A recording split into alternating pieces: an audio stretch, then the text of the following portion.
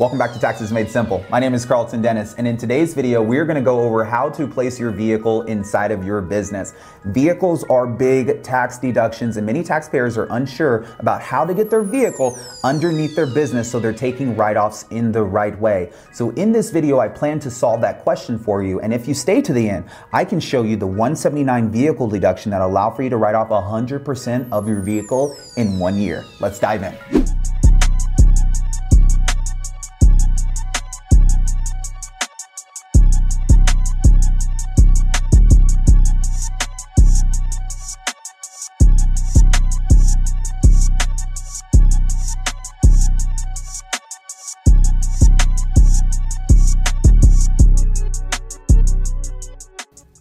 It's only right that we discuss vehicles as business owners, because when we go into business, we want to make sure that we can write off things that we couldn't write off before we were a business owner. But you might be someone who purchased a vehicle previous to getting to business, or you might be someone who's been waiting to buy a new vehicle and you want to make sure that you're doing it the right way and whether or not it should go underneath your business. We're going to answer those questions today. But the first thing that we're going to solve is, what does business use mean based on the IRS? Well, the IRS defines business use as any time you have placed an item that you own into business purpose. So what does that mean? Well, underneath Code Section 162A, the government states that a business owner can take a business deduction if that deduction is ordinary in nature, necessary in nature, and reasonable in nature in the pursuit of income.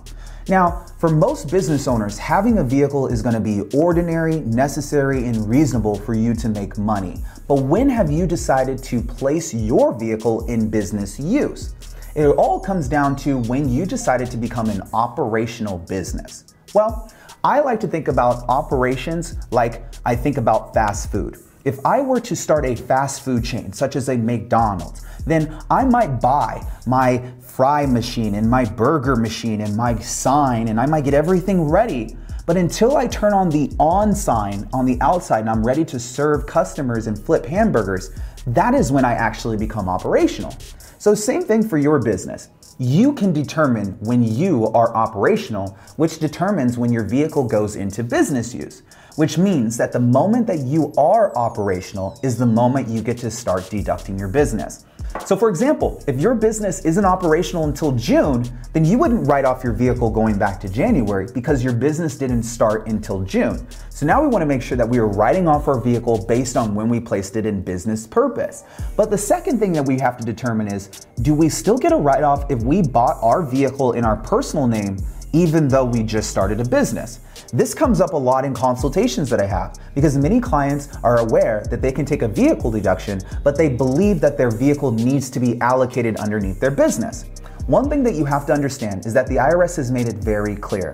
Whether you've purchased a vehicle in your own name or you have a personal vehicle that you placed into business use, you still get to take a vehicle tax deduction. I just wanted to make sure I could clear that up. So I have a lot of clients that get confused. They say, Carlton, I bought my vehicle in my personal name, but then I started the business. Does that mean I can't write it off? That's not true. You still can write off your vehicle in your business. We are just going to allocate the expenses into your business, which means that if you're still paying for your vehicle out of your personal bank account, this might be something that you want to start paying for out of your business account. Because if your vehicle is business related, then your business should be paying for the expenses. Now, the next thing that we have to understand is that there are percentages associated with being a vehicle that's for business. Anytime you are going into business and you have purchased a vehicle for business, you might have decided that that vehicle will be personal sometimes and business all the other times, which means there needs to be a percentage that's personal and a percentage that's business. Most clients have their vehicle over 50% business and about 40 to 20% personal, which is fine. But one thing you have to know though is that ever in the event of an IRS audit, it's very important that we're tracking our personal time too, just as we track our business time.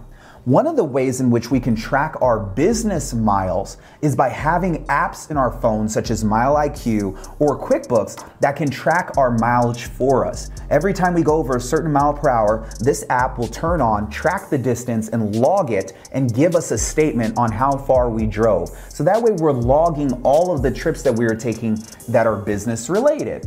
Not to mention, QuickBooks has a version that does the exact same thing. So if you decided that you wanted to go with the QuickBooks route, the same place where you have your bookkeeping, now you can track your mileage through the feature that QuickBooks offers to be able to record the use that is business purpose.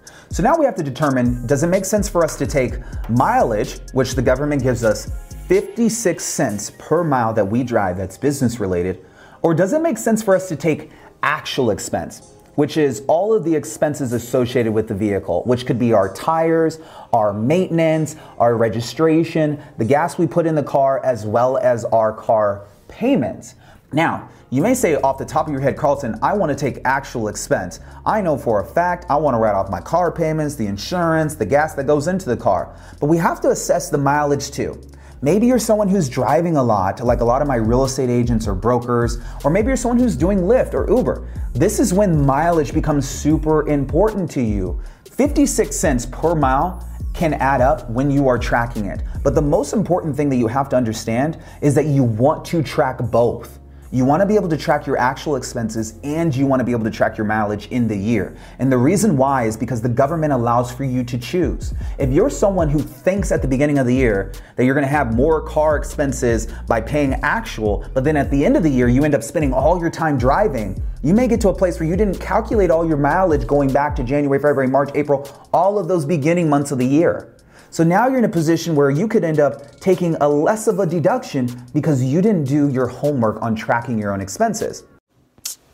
What's the problem? Math problems. See, this YouTube channel, my channel, is about being a savvy taxpayer. And if you're going to be a savvy taxpayer, you're going to do the work and you're going to be willing to do the work to get tax savings, which requires you to track the mileage and track your actual expenses. Tracking actual expenses is pretty easy. Anything that touches your bank account, you're just going to account for it, such on QuickBooks or Excel, right? I spent this amount of money on gas. I spent this amount of money on insurance. I spent this amount of money on my car payment. That's easy. But the mileage side of it becomes a little bit trickier because you need to make sure that you've downloaded an app such as MileIQ or QuickBooks, that it's actually turned on and that you remember to turn it on when you drive somewhere.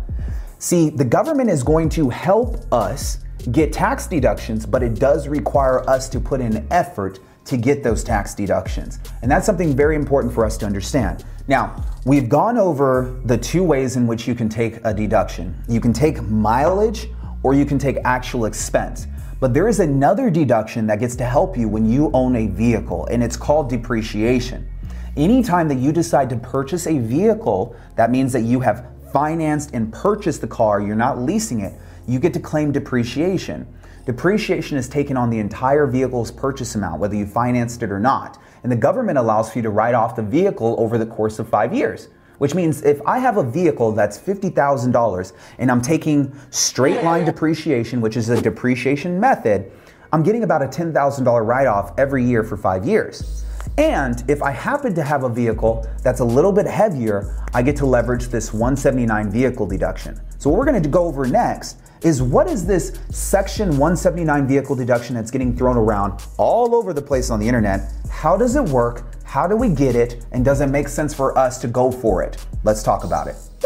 So the 179 vehicle deduction can be broken down into two types. It can be broken down into small vehicles and large vehicles. And we're gonna go over the small vehicles first because a lot of my clients typically have vehicles that weigh less than 6,000 pounds. So you need to understand how the 179 vehicle deduction works for you when you have a vehicle that's less than 6,000 pounds. So let's dive in.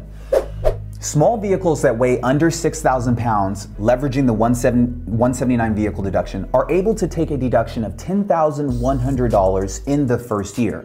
But if you leverage bonus depreciation, another write-off that was given to us by the government, this now exceeds our deduction to a maximum of $18,100 in that first year. So what that means is rather than taking only $10,000 on my vehicle that I spent $50,000 for and depreciating it over the course of 5 years, I can leverage the 179 tax code that was implemented by the Trump administration and part of the Tax Cuts Jobs Act, and then I can leverage bonus depreciation, and now I'm taking a write-off of $18,100 in 1 year. If the vehicle is not used 100% for business, then I will be able to take a percentage based on what is business use. So let's just say my vehicle was 50% business. Well, then that means that I get to write off $9,050 in that first year as a business deduction, leveraging 179 and bonus depreciation. Now we discuss heavy vehicles. In order for a vehicle to qualify as a heavy vehicle, the vehicle needs to weigh over 6,000 pounds, but also needs to weigh under 14,000 pounds. Many SUVs, vans, and pickup trucks typically fall over the 6,000 pound limit and under the 14 pound threshold. The gross vehicle weight rating is typically featured on the vehicle's manufacturing label. The label lists the make, the model, the features, and it's located typically on the inside of the driver's door on either side of the sticker or a thin metal badge. And this what lets us know whether or not this is a heavy vehicle that will qualify for the 179 vehicle deduction. So qualified heavy vehicles have a 179 vehicle deduction limit of $25,000. Coupled with bonus depreciation, you are able to take a bigger deduction all in the first year. Bonus depreciation is very unique. What it states is if you place a vehicle or item in business purpose that has a useful life of less than 20 years, that you can write off that vehicle or that item all in 1 year. We already talked about that vehicles have a depreciable life of 5 years, which means that if we're leveraging bonus depreciation and coupled with the 179 vehicle deduction, we have the ability to write off 100% of our vehicle all in 1 year if the vehicle is 100% business use. You may ask me, Carlton, do you have any clients that have vehicles that were 100% business use? I do. Typically, these are clients that have gotten to a place where they have business vehicles and personal vehicles. But you may have a vehicle that is strictly 100% used for business. And this is where we can take 100% write-off all in 1 year, which means if you make a down payment on that vehicle and you go to purchase that car, I can take up to the $25,000 that's allowed if it's a heavy vehicle, plus bonus depreciate the rest of the amount of that vehicle in the same year. Now, the 179 vehicle deduction is a tax strategy used by savvy business owners who are conducting tax planning. And part of the reason why savvy business owners who are doing tax planning will leverage this strategy is this isn't a strategy you just show up to your CPA's office and say, oh, I want the 179 vehicle deduction. This is a strategy that you need to plan out. Because as soon as you take the 179 vehicle deduction, that's it. You can't go right off that vehicle the next year because you've already leveraged all the depreciation in 1 year. So if you're in a year where you may be expecting more income the following year, does it make sense for you to leverage that 179 vehicle deduction this year, knowing that you're going to pay more taxes the following year? So you have to come up with the correct strategy. Not to mention the 179 vehicle deduction only can offset to the extent of income. What that means is if I have taxable income of $50,000, but then my 179 vehicle deduction plus bonus depreciation is giving me a $75,000 write-off, I'm not going to be able to claim the $25,000 in losses to offset other income or receive a refund back. I'm only going to be able to offset the $50,000 taxable income, which means that $25,000 in loss will roll over to the next year as an NOL carry forward, a net operating loss carry forward. It'll carry forward to offset new taxable income in the following year.